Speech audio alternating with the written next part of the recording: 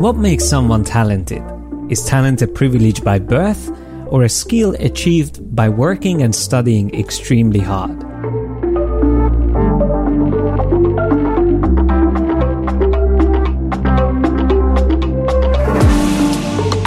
I'm Martin Pahiniak, graphic designer, instructor and founder of Yes, I'm a Designer. We are teaching creative tools and techniques and provide inspiration to anyone interested in graphic design and illustration. In this episode, I will tell you why I think teaching is the best way of learning. What does excited accountability mean? What's the 10,000 hours rule? And how child prodigies are made. Join me if you want to find out more about these things and to decide whether you are talented or not.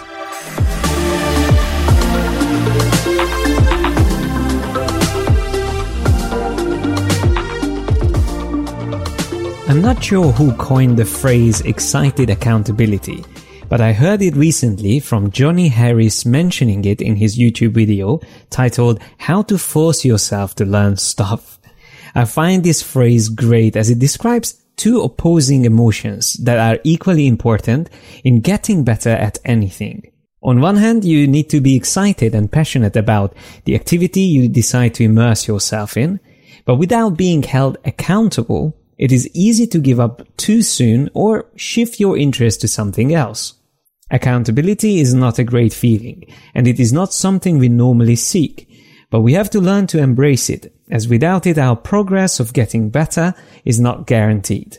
Taking part in competitions is a great example where you are excited to be the winner, whether you are seeking financial reward or prestige.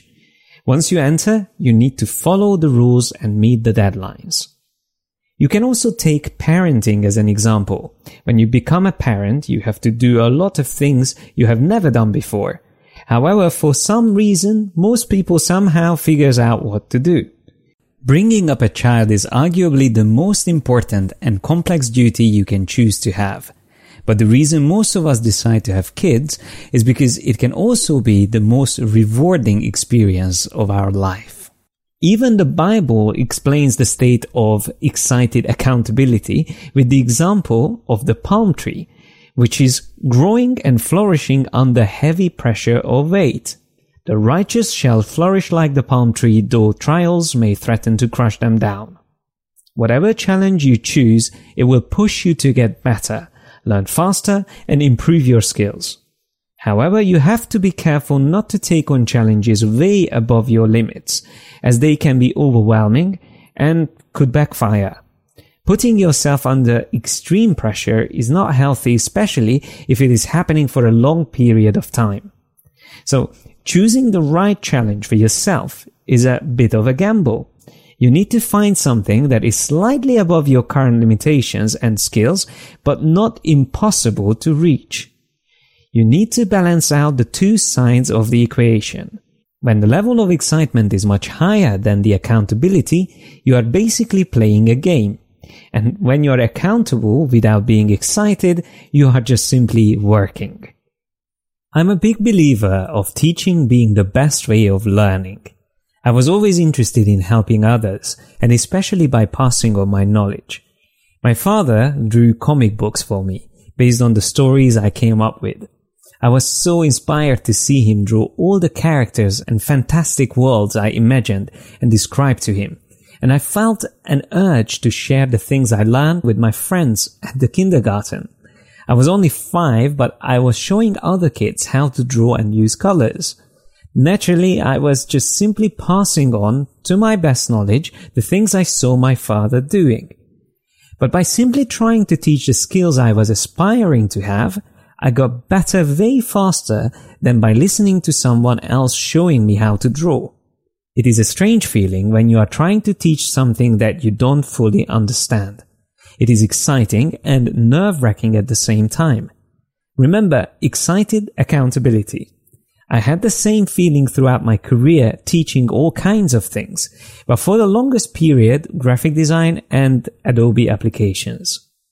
While studying product design at university, my friends suggested to me that I should teach these tools professionally, as according to them, I could explain how to use these applications really well. Well, I took their advice, and after studying day and night for 3 months, I got certified as an Adobe Certified Expert in Photoshop. I didn't have to wait long until I got invited to teach at a prestigious media school. I was thrilled to do it, but I was also scared that I wasn't knowledgeable enough to teach. I haven't had any experience in the creative industry at this point, but taking on this role as the lead Adobe instructor, I had to step up my game. I was frantically searching for books, courses, and tutorials to learn from. By putting this massive pressure on myself within 2 years of teaching part-time at the school, I taught myself so much and also learned a lot from my students I had in my classes. I was often the youngest in the room, but thanks to my passion for teaching and the subject matter, my students were always respectful and happy to learn from me. There are 3 crucial things you need to remember if you decide to teach. First, stay humble. 2, admit if you don't know something. And 3, accept if someone knows something better than you. In the last 10 years, I presented many things in front of hundreds of people, and if I was asked a question that I didn't know the answer to or wasn't sure about, I never pretended to know and instead asked the audience to help out. Almost always there was someone who knew the answer and felt great about sharing it with everyone else. You might think that you lose authenticity or credibility when you publicly admit not to know something about the topic you are giving a lecture or presentation on. In my experience, I always gain more respect by admitting not knowing the answer and instead involving the audience in a discussion. Teaching is very important for me, and I'm planning to talk more about it on this podcast. You can email us on info@yesimadesigner.com if you want me to cover any specific topics, and feel free to ask any questions that I will be able to respond to in one of our upcoming episodes. Anders Ericsson, a cognitive psychologist at Florida State University, states that those who engage in persistent practice eventually reach the pinnacle of their field. In the long run, it is the ones who practice more who prevail, not the ones who had some initial advantage in intelligence or some other talent. According to this, we are more equal than we assume. Ericsson came up with the famous 10,000 hours rule, saying that it takes 10,000 hours of practice to become an expert in anything. So, let's do a bit of math. If you count 10,000 hours without considering day and night, it is only 416 days, which is just a little bit more than a year. If you set the daily limit to 8 hours of studying, it will mean 1,250 days or 3.5 years. That is, if you commit to actively study 8 hours every single day. For some, that might sound impossible, but for some, it might sound actually doable. Now, Ericsson clearly doesn't believe in talent, but what about physical differences at birth? Intelligence is another word we made up to measure how smart, successful someone is, and it is usually associated with brain power or the actual physical size of someone's brain.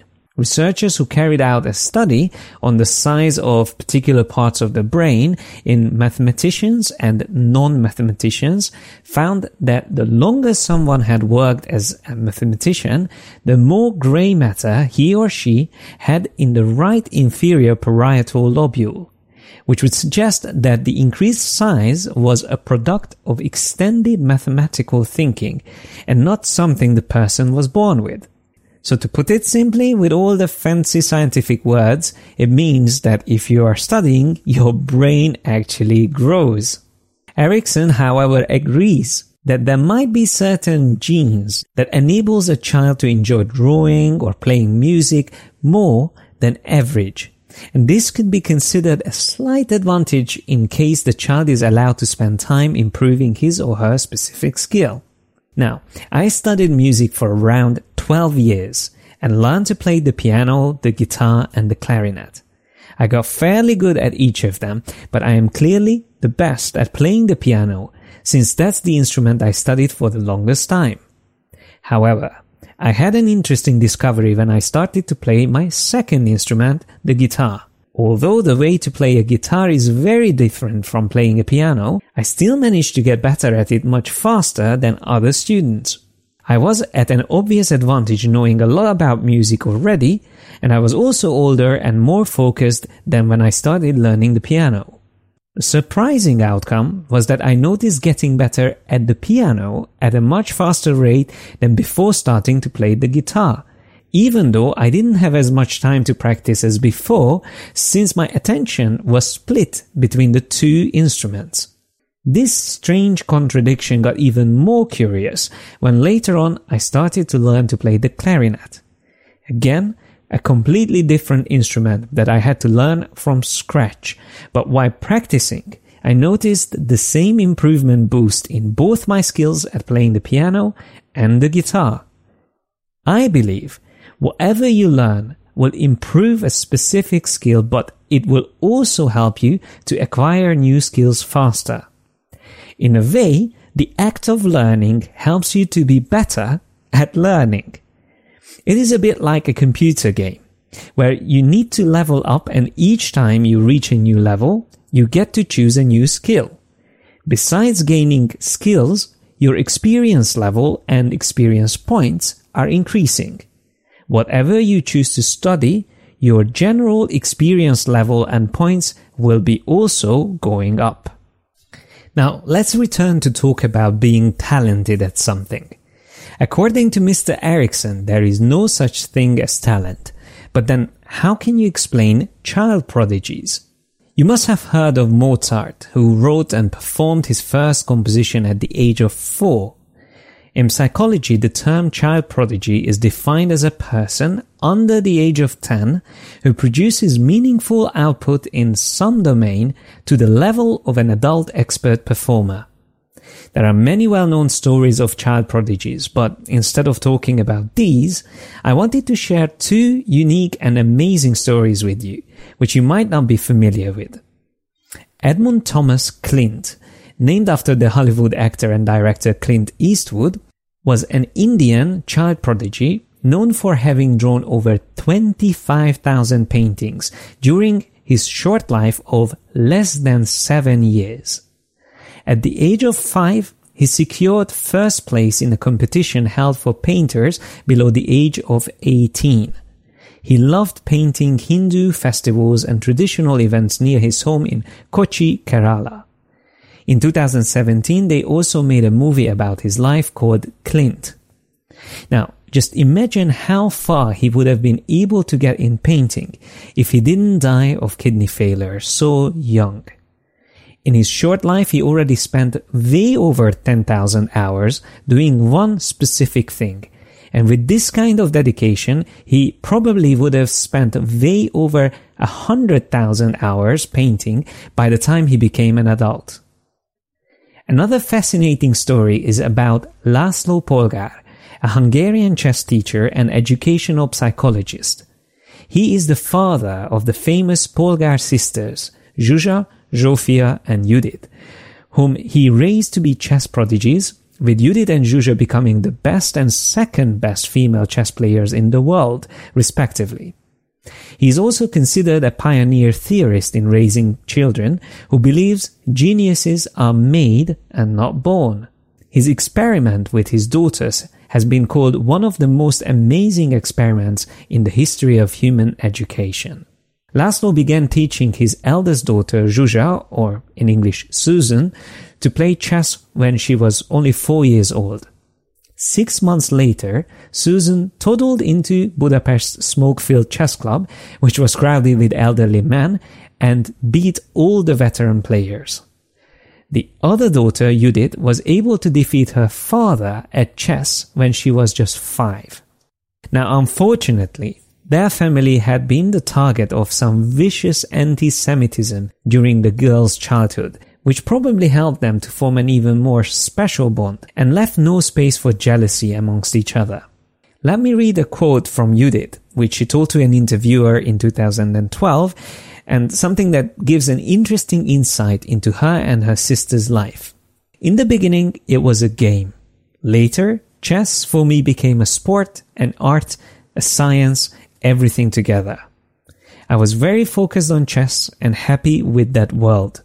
I was not the rebelling and outgoing type.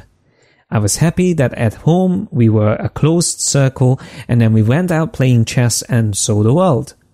It's a very difficult life and you have to be very careful, especially the parents who need to know the limits of what you can and can't do with your kids. My parents spent most of their time with us, they traveled with us, and they were in full control of what was going on. Judith has been described as without a doubt the best female chess player the world has ever seen. She achieved the title of Grandmaster when she was only 15, and at the time she was the youngest to have done so, breaking the record previously held by former world champion Bobby Fischer. Laszlo's daughters all became excellent chess players, but interestingly, Sofia, the least successful of the three, who became only the 6th best woman player in the world, quit playing and went on to study painting and interior design and focus on being a housewife and mother. Laszlo had this idea in 1992 that he wanted to break the racial barriers in the virtually all-white chess player world by adopting a black infant from the third world who he would train to become a chess prodigy. A Dutch billionaire had actually offered to help Laszlo adopt 3 boys from a developing country and raise them exactly the same way as he did with his daughters. Laszlo really wanted to do this, but his wife talked him out of it. She argued that life is not only about chess and that Laszlo would be teaching them chess while she would be responsible for everything else. So now that we discussed many aspects of this topic, it is up to you to decide what you believe in. You can consider talent a privilege of a few or a hidden possibility that is built into all of us. In my opinion, the word passion is better than talent in measuring someone's ability to improve and achieve things. You need to be passionate about something to have the drive, stamina, and motivation to keep going. We don't consider passion being an inherent value or something we were born with. It is something we find when we are inspired by an event or person in our life. I believe that you need to cherish the things you feel passionate about because those are the only skills or areas you will be able to excel in. Whenever someone tells me that I am talented, I always say, no, I'm just passionate. I hope you found this episode of Yes, I'm a Designer podcast useful and will motivate you to keep on learning whatever you decide to master.